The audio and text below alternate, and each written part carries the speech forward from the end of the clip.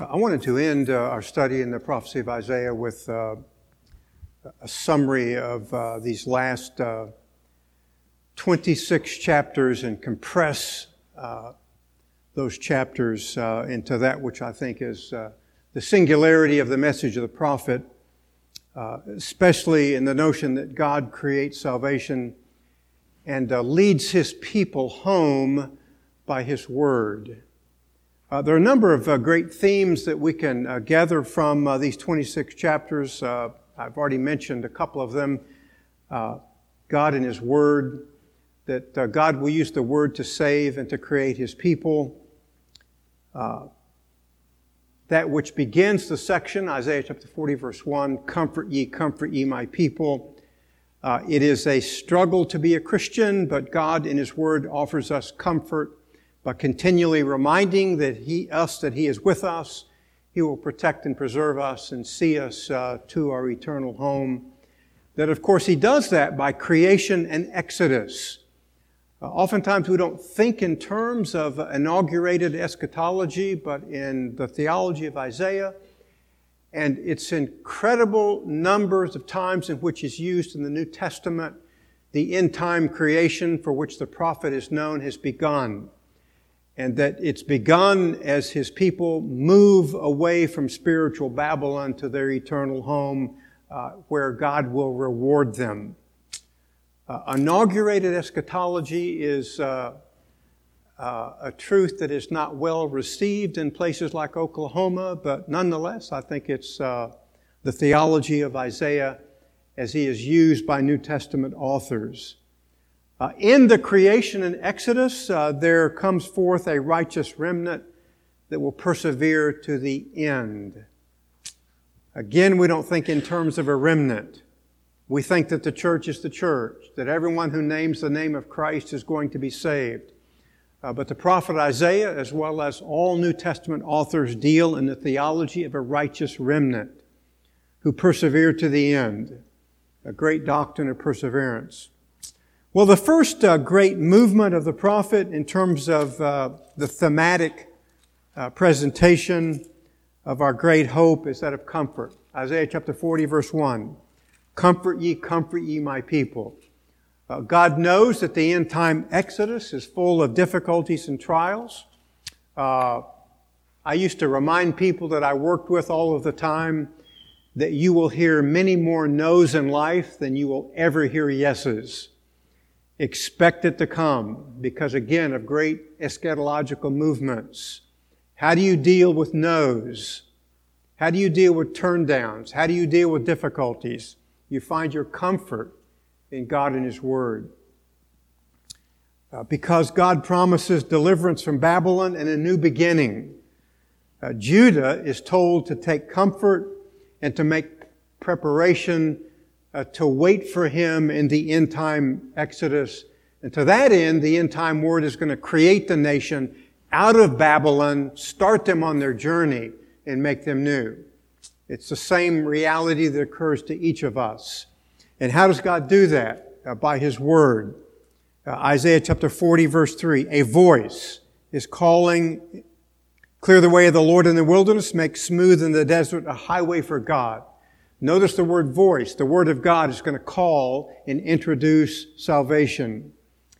It's very interesting and should not go unnoticed in terms of inaugurated eschatology that Mark in his Gospel quotes this text as having fulfillment in John the Baptist announcing the coming of Jesus Christ.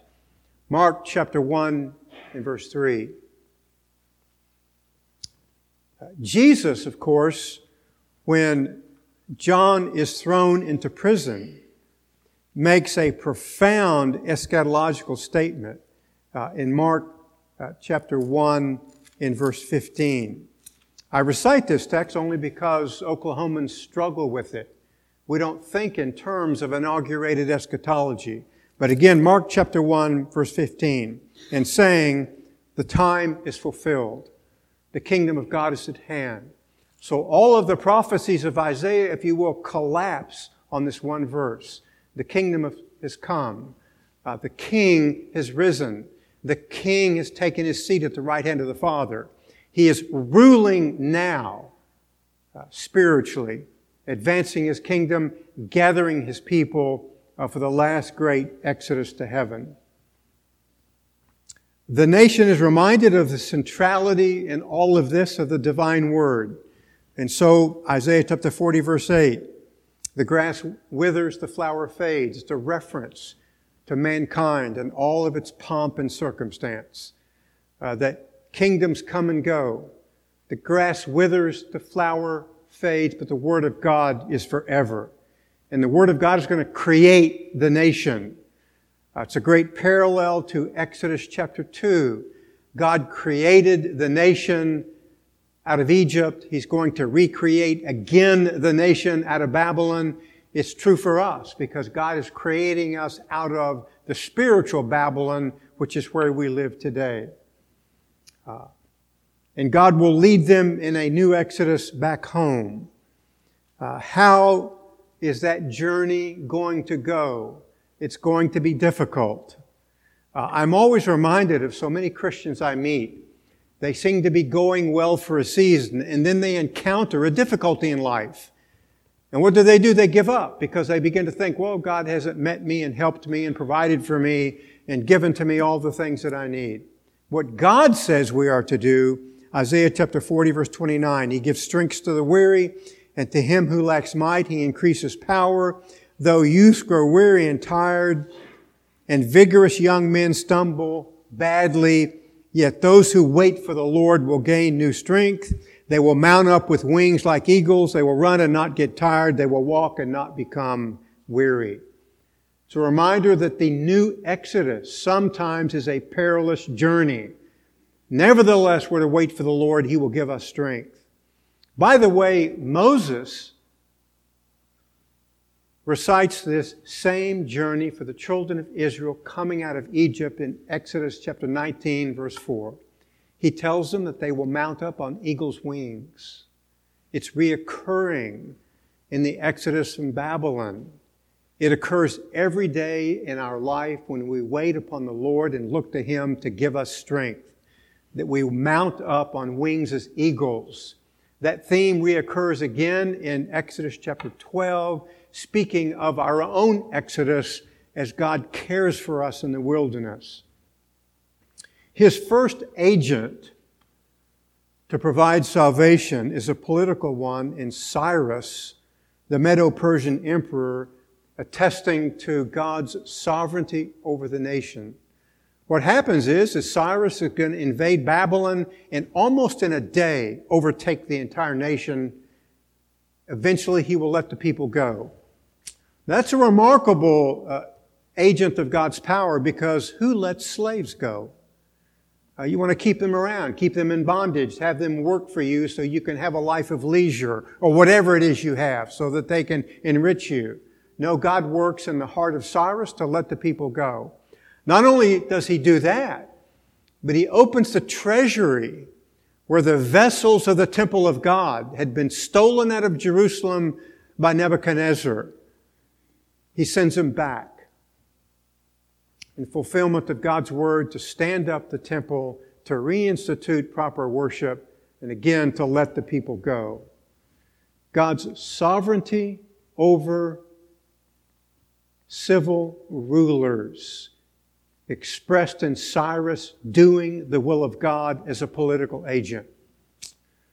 There's a great application of this that I bring to you that we need to be reminded of as Christians. Volume 1 of God's Word and Revelation is the creation. God creates. He creates not only the physical creation, hangs all of the stars, the great luminaries, the great forests, the great rivers, the great seas as an expression of His power, but He also creates natural law by which He governs the universe. We forget that God in His providence rules over this creation, providing and protecting His creation by His providence. Natural law is one way He does that. The application I would make for you is quite telling in our own country, Because politicians come and go. Because they're like the grass that withers. They're like the flower that fades. Only the Word of God is forever. But oftentimes politicians think that they can create salvation when only God can create. I was reminded of this in my own life a number of months ago. I was driving with some friends through the city of Denver. And they would point to a house and say, that house is on the market for $700,000. And I'm saying, that's a $700,000 house? There's something wrong here. I didn't really know what was wrong until my brother-in-law told me about 2 weeks ago that politicians in Denver told general contractors that if they built a condominium, they had to warranty it for 10 years. How does a businessman prepare for that which he does not know? Well, he doesn't. He withdraws from the market. So there's a shortage of housing in Denver. What happens when there's a shortage of housing? Price goes up. What I'm simply trying to tell you is that politicians cannot abrogate natural law, whether it's economic law or environmental law or the laws of the seas and the oceans, which will stand forever until God is finished with them. And for a politician to think that he can rule over economic law is pure folly. And that's an expression. Politicians think they create salvation. They do not. What they create more often than not is chaos. And what comes out of chaos is tyranny. What God does with chaos, only God can do. He creates out of chaos salvation. One of the great themes of the entire Bible. Out of the chaos of slavery in Egypt, He creates a nation. Out of chaos, slavery in Babylon, He creates a nation. And out of the chaos in the modern world in which we live, He's creating salvation for His people and gathering a people for Himself. The nation, interestingly enough, but so true for all of us, is sometimes we are unhappy with God's choices. They don't like Cyrus.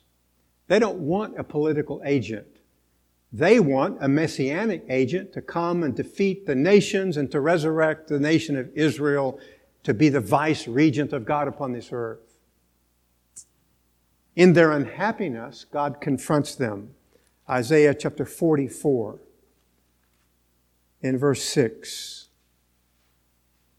Thus says the Lord, the King of Israel, and His Redeemer, the Lord of hosts. I'm the first, I'm the last, and there's no God besides me. In other words, it's His choice. Because He is sovereign, He can choose whomever He wishes to choose.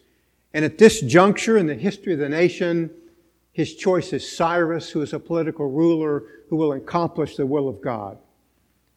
Look at Isaiah chapter 45, verse 7. The one forming light and creating darkness, causing well-being and creating calamity. I am the Lord who does all of these things. Skip down to verse 9. Woe to the one who quarrels with his maker. They're unhappy with God's choice of Cyrus. God warns them. Woe to the one who quarrels with his maker.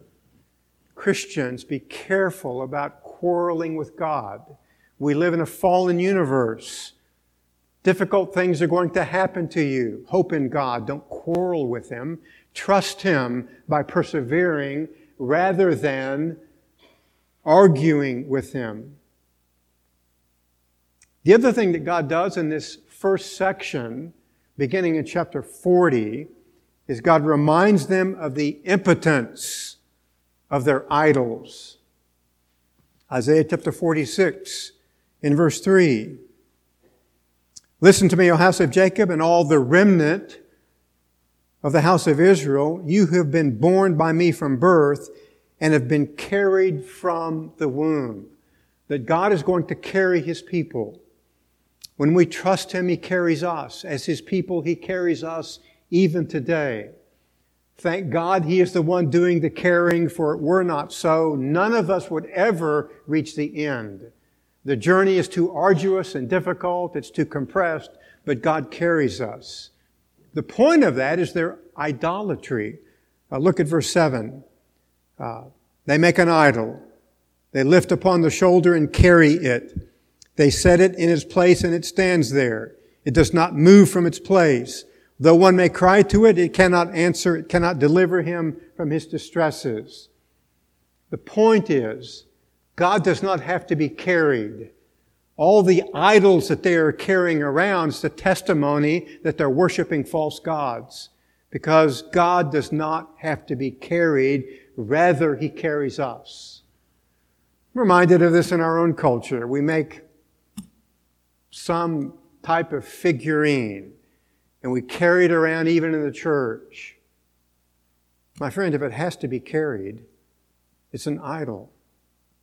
You don't not want to be called an idolater when you profess the name of Jesus Christ.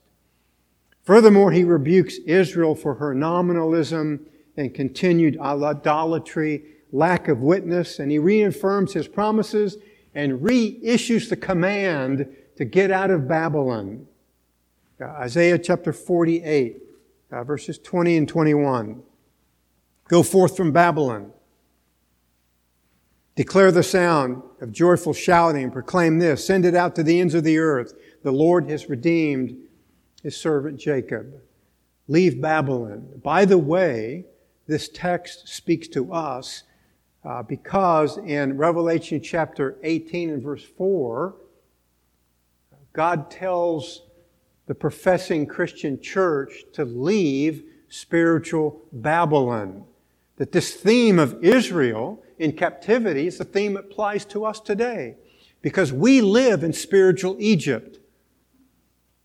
But God's going to redeem us. He's leading us out of spiritual Egypt, a place of profound idolatry.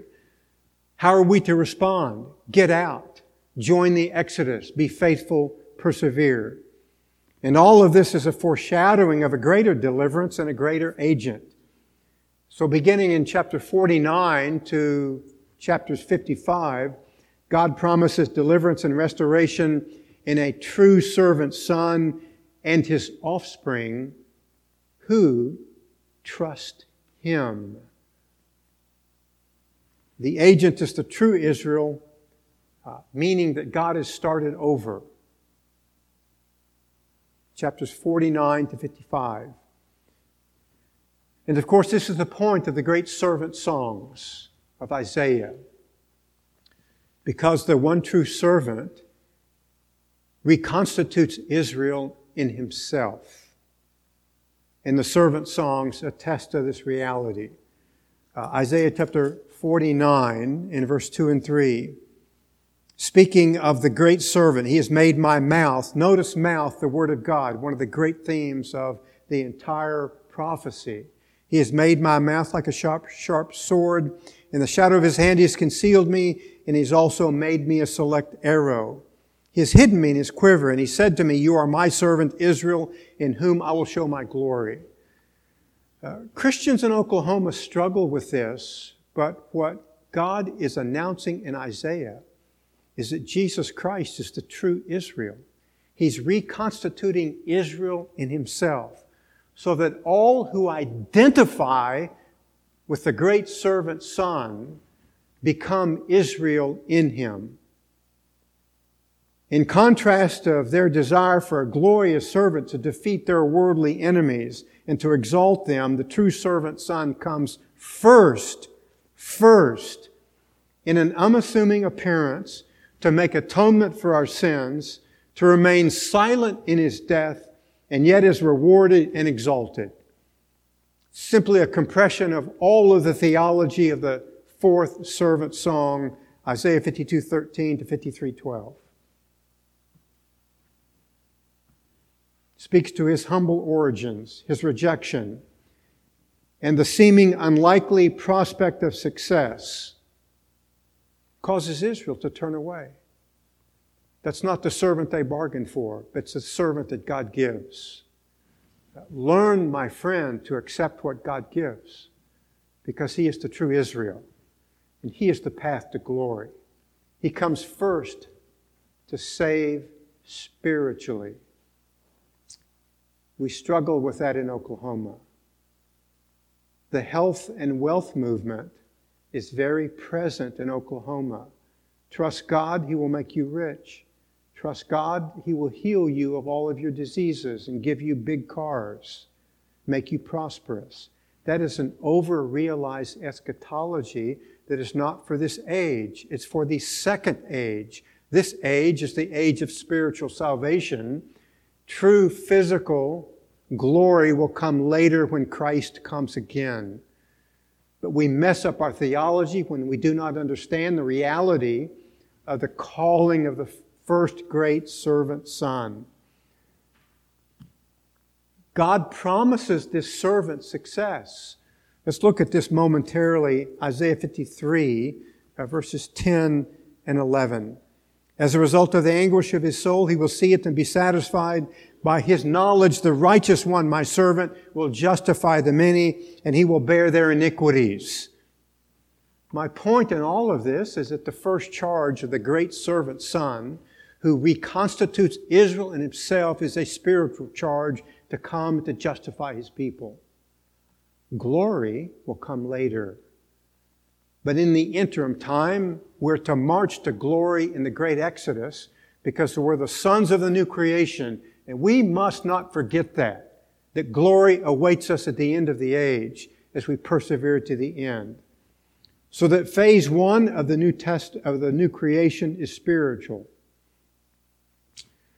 It's interesting to me that New Testament authors quote and allude to Isaiah more than any other Old Testament book. Something radical is happening in the prophet, and the New Testament authors acknowledge it.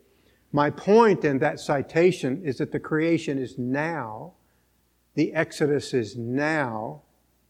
It's also interesting that New Testament authors allude to and quote the fourth servant song some 46 times, attesting that Jesus is the messianic servant son who inaugurates phase one of our salvation by saving us spiritually from the inside, and the outside will come later.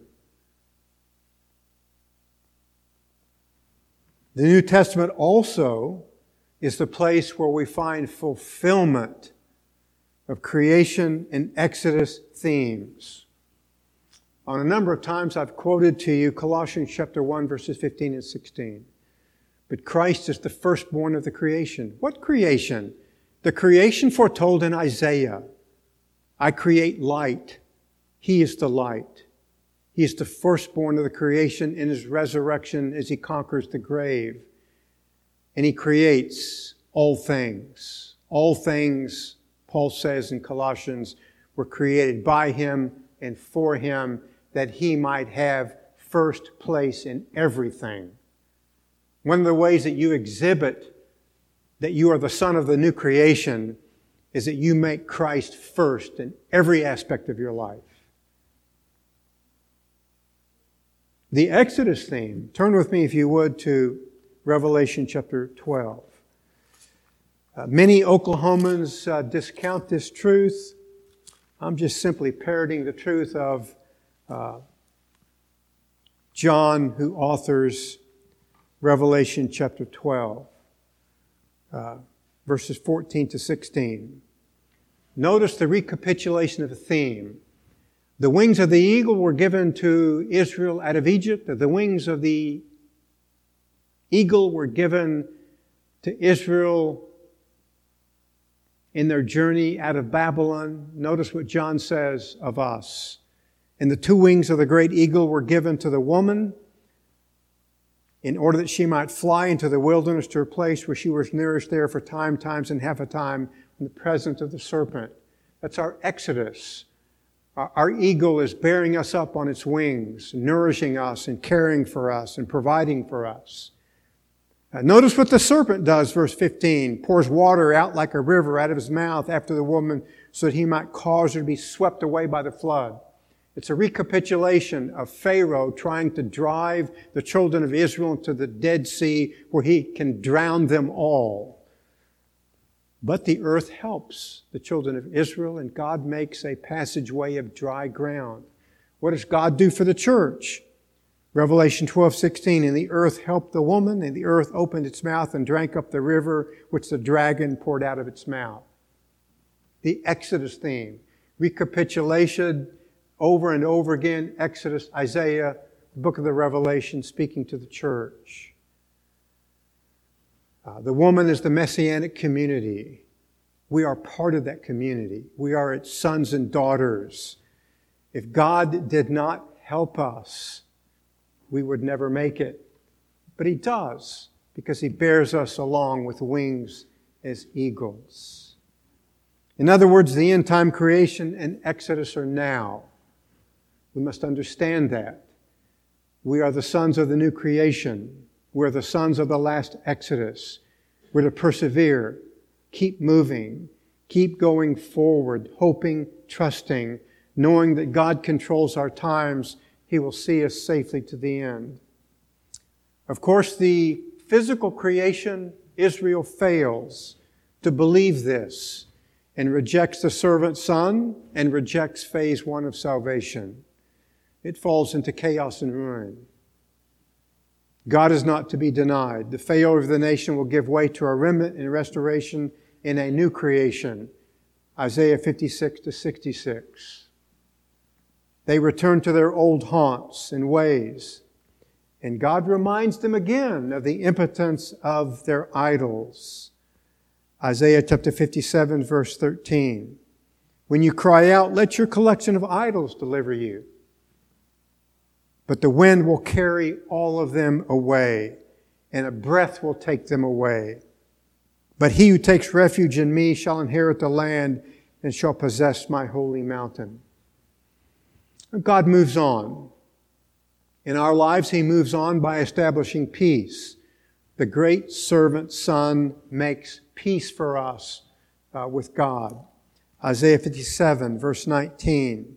Creating the praise of the lips, peace, peace to him who is far and to him who is near, says the Lord, I will heal him.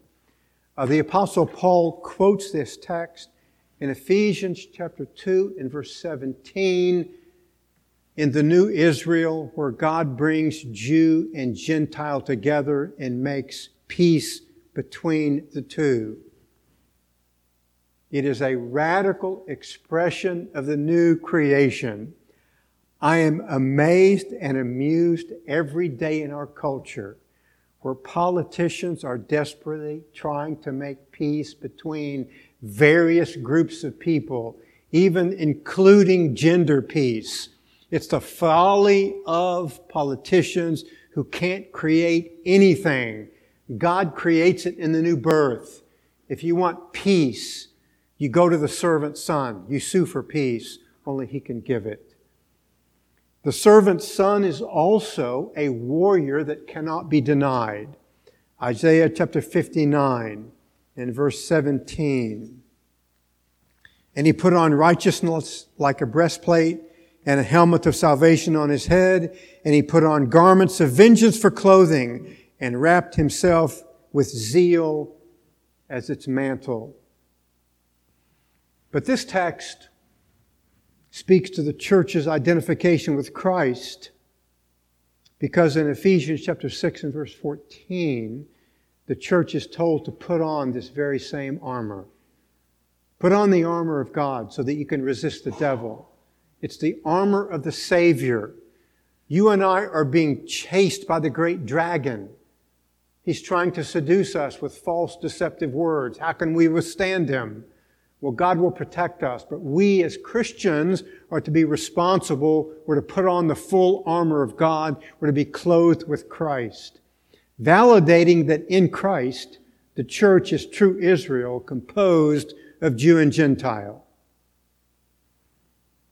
The servant son's message is recapitulated over and over in the prophet, but one place where it's profoundly evident is Isaiah chapter 61 and verse 1 and 2.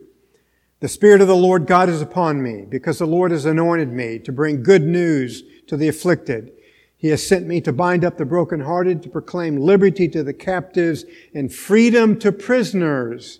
Again, freedom to prisoners who are in bondage in spiritual Egypt. He comes to grant them freedom and to set them on a new exodus. to proclaim the favorable year of the Lord and the day of vengeance of our God, to comfort all who mourn. Jesus goes into the synagogue. Luke chapter 4, verse 21. The attendant gives him the scriptures. He opens it to this verse and he reads it to the synagogue. Listen to what happens in Luke chapter 4 in verse 21. He closes the book and gives it back to the attendant, sits down, and every eye in the synagogue was upon him. And this is what he says. Today this scripture has been fulfilled in your hearing. The great prophecies of Isaiah are fulfilled in Christ and in all who identify with Him. I'm not sure why this theology is so controversial in Oklahoma today, but it just is. But it's not my theology, it's the theology of Jesus. He has already told us in Mark chapter 1 and verse 15 that the time is fulfilled. What time? The time of the new creation, the time of the last great Exodus, the time of the great year of Jubilee, when prisoners are set free. How is it so? He sets us free by Himself, by His redemptive work in phase 1 of our salvation. If you're not a Christian, you are still in bondage. The only way you will ever experience true freedom is by bowing before the great servant Son and by believing and hoping in Him. Because only in Him is there restoration. Fulfillment is in Christ. We read this morning as our text a great reminder of the new creation, Isaiah 65. For behold, verse 17, I create new heavens and a new earth, and the former things shall not be remembered or come to mind. And we're to be glad and to rejoice in Him. These great creation themes are everywhere in the New Testament. We've gone over the verses countless times. Permit me one more to remind us that the creation is now. 2 Corinthians chapter 5 and verse 17. If any man is in Christ, he is a new creature. Old things have passed away. Behold, all things have come new. The Apostle Paul is alluding to Isaiah chapter 65. The creation has begun. The old is past. We are new in Him. The old has lost its grip on us. So lose your grip on it and start the Exodus and continue to persevere. About rejoicing in Jerusalem. My, how we have struggled with this in Oklahoma. Galatians chapter 4 and verse 26, the Jerusalem above is, present tense, is our mother. She births us a new creation. She makes us new. We are the sons of the heavenly Jerusalem. It's the great city where our every hopes lie and that will come to pass because she is our mother. Great physical imagery. Something profoundly spiritual between a mother and her children. She watches over them, nurtures them, protects them. The Jerusalem above is our mother. We should rejoice in her great care and providence, so that we participate in the new heavens and new earth by believing and trusting in Christ our Savior. And furthermore, we manifest our identity with Him by bearing witness of Him. That is the torch that is passed to us as evidence that we are the sons of the new creation. Let me illustrate this for you in the life of the Apostle Paul. Isaiah chapter 49, the second servant song. In verse 6, God the Father says to God the Son, I will make you a light to the nations. In Acts chapter 13, the Apostle Paul quotes this text not of Christ, but of himself. Meaning that in his witness to the Gentiles, he is identifying himself with the mission of Christ. Acts chapter 13, verse 47, For thus the Lord has commanded us, I have placed you as a light for the Gentiles, that you should bring salvation to the ends of the earth. The Apostle Paul is identifying with the mission of the servant son. So should we. We're to take the light to the nations, to identify with the mission of the servant son.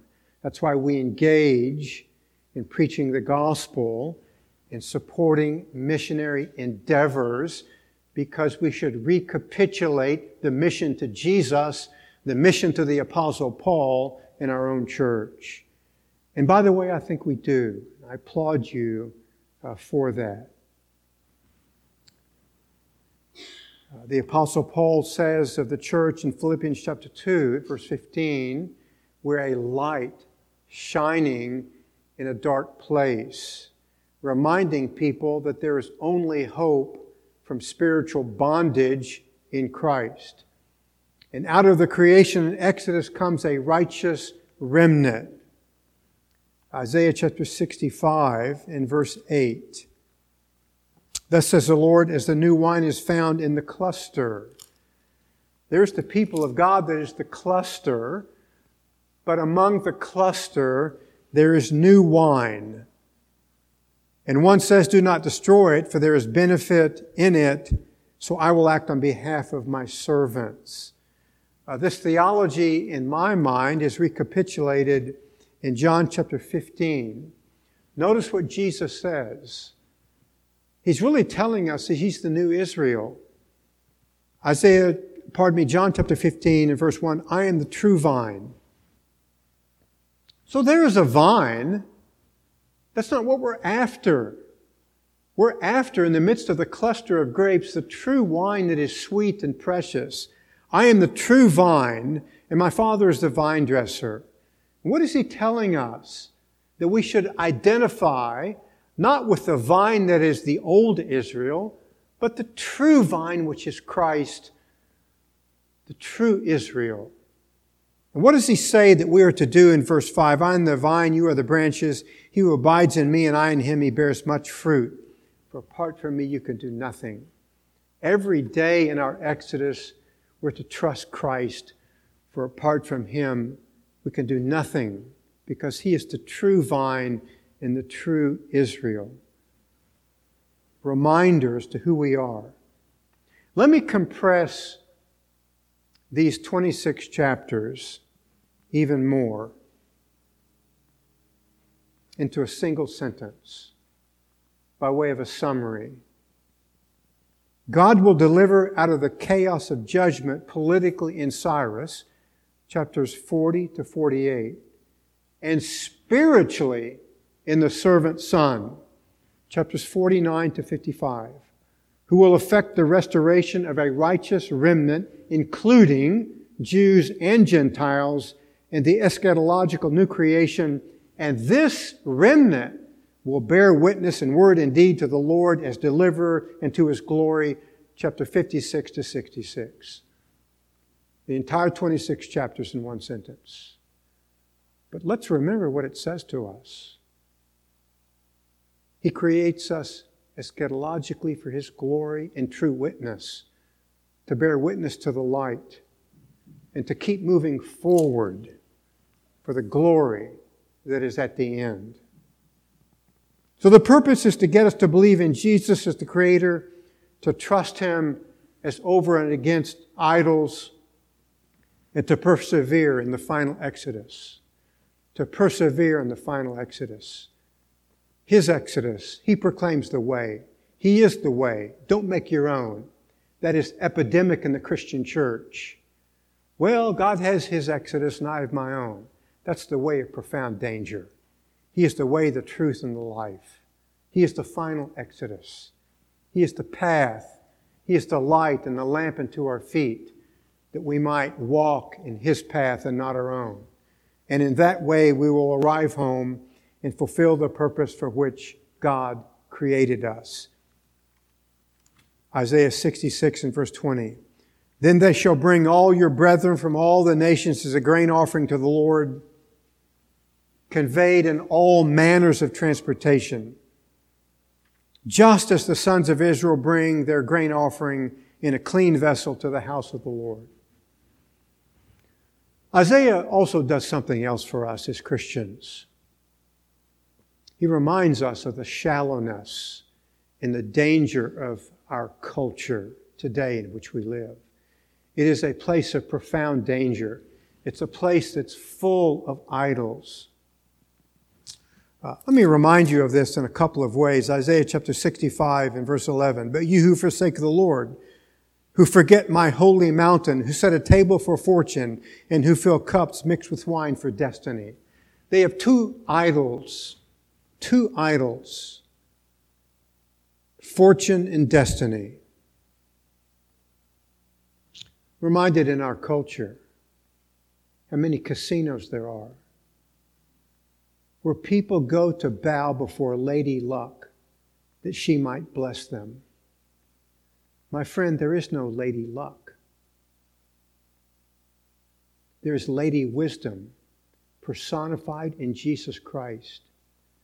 You want to follow and come to a place of blessing, go to Lady Wisdom personified Jesus Christ and give your heart to Him.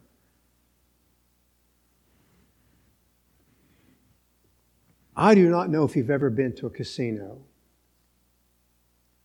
I would encourage you someday to go, because it will remind you of the folly and the idolatry of our own profoundly shallow age. And it will imprint upon your mind the importance that there is no blessing in Lady Luck. It's all a sham. I'm not saying some people don't win. I'm just saying it's only a sham to get more people to come and to worship at a false god. The other thing that's so profoundly true in our culture is its profound shallowness, where we have so much, but we really have so little. And there is an incredible leanness to our soul because we're outside of Jesus Christ. Isaiah chapter 65 and verse 13 and 14. Therefore, thus says the Lord God. Notice the Lord God says it. Behold, my servant shall eat, but they shall be hungry. Behold, my servant shall drink, but you shall be thirsty. Behold, my servant shall rejoice, but you shall be put to shame. Profound leanness of soul in our culture. Reminded of this in my own life. Went to the hospital yesterday to visit a friend of mine. Lives on my street. Professes to be a Christian. He told me of his best friend took his own life. I happen to know this man. Profoundly successful businessman.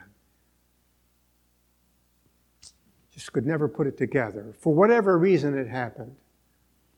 About a month ago, an acquaintance of mine in the high school that I attended, when I was a senior, he was a junior. Profoundly successful attorney. Not 300 yards from my own home. Went it to his backyard and ended his life. How could it be? So much to eat, but we're still hungry. So much to drink, but we're still thirsty. Because there's a leanness to our soul because we know not the Creator of the soul. From 2000 to 2016, there was a 34% increase in the suicide rate in America. Why is that? Because we've lost our way. Because we have no real hope. Only the Christian has true hope and true light and a true way in the great servant Son and a true purpose. When you lose your purpose, you lose your way and you lose hope. And sometimes you lose your life. We believe in everything but nothing. And there's less and less to live for and to hold us in difficult times. Another great illustration of this, the profound shallowness of our culture, my own life. I used to listen to a radio station early in the morning where men would talk about political and economic affairs. I enjoyed their economic analysis, not because I needed to be schooled in it, because I studied that at the university, but because they gave profound anecdotal evidence to the truth of my own philosophy. Now, one day I turned on the radio and these men were gone. There was a program on the paranormal. Really? The paranormal? Think of that word, for example, just momentarily. The paranormal. In other words, that which is not normal. The great dark spirit world. About a month ago I said, well, surely Oklahomans won't support the paranormal. I turned on the radio, went back to the same station, hoping to find my two prognosticators, and I was told that soon they were going to interview a medium who could teach us to talk with the dead. Are you kidding me? Are you kidding me in Oklahoma? That's how profoundly shallow we have become, that we reject the only proper revelation with God and His Word for improper revelation with talking to the dead. It's a sheer folly of our culture because we have rejected the Word of God for talking with the dead. Say it isn't so. Say it not true in Ashkelon, but it is. Because we have rejected the only authorized way to God in the Lord Jesus Christ. Our guide, ladies and gentlemen, as Christians at Grace Bible Church, is recognizing that the creative Word of God, the Word of the Lord, that the Word of God that stands forever, has created us new, made us new creatures.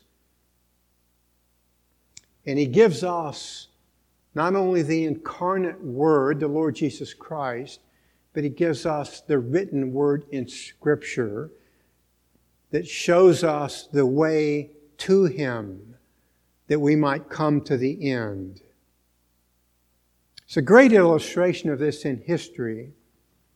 Frederick III convened the writing of the Heidelberg Catechism in 1563 to propagate the Reformed faith. Very interesting to me that a German politician was so concerned about the souls of his citizens that he wrote or had written for them a great catechism. Would that our politicians today would fulfill their true purpose. Frederick III stood before the Holy Roman Emperor of the First Reich at the Diet of Augsburg that was convened to settle a number of difficult religious issues. He stood to give an answer. I don't want to look at his answer. I want to look at the symbolism of his standing in the Diet of Augsburg, because next to him, with an open Bible, was his son. Do you understand the symbolism of that? His son holding an open Bible. The Bible, the Word of the Lord. The Bible that is the path to the end-time glory of God. The Bible that speaks to spiritual salvation only in the servant son. You reject that open Bible to your peril, to a howling wilderness, to visiting graves, to talk with the dead. It's all a sham and folly. It's all idolatry. An open Bible, that was the symbolism given to us by a political ruler. Would that we had such men today. Well, we do.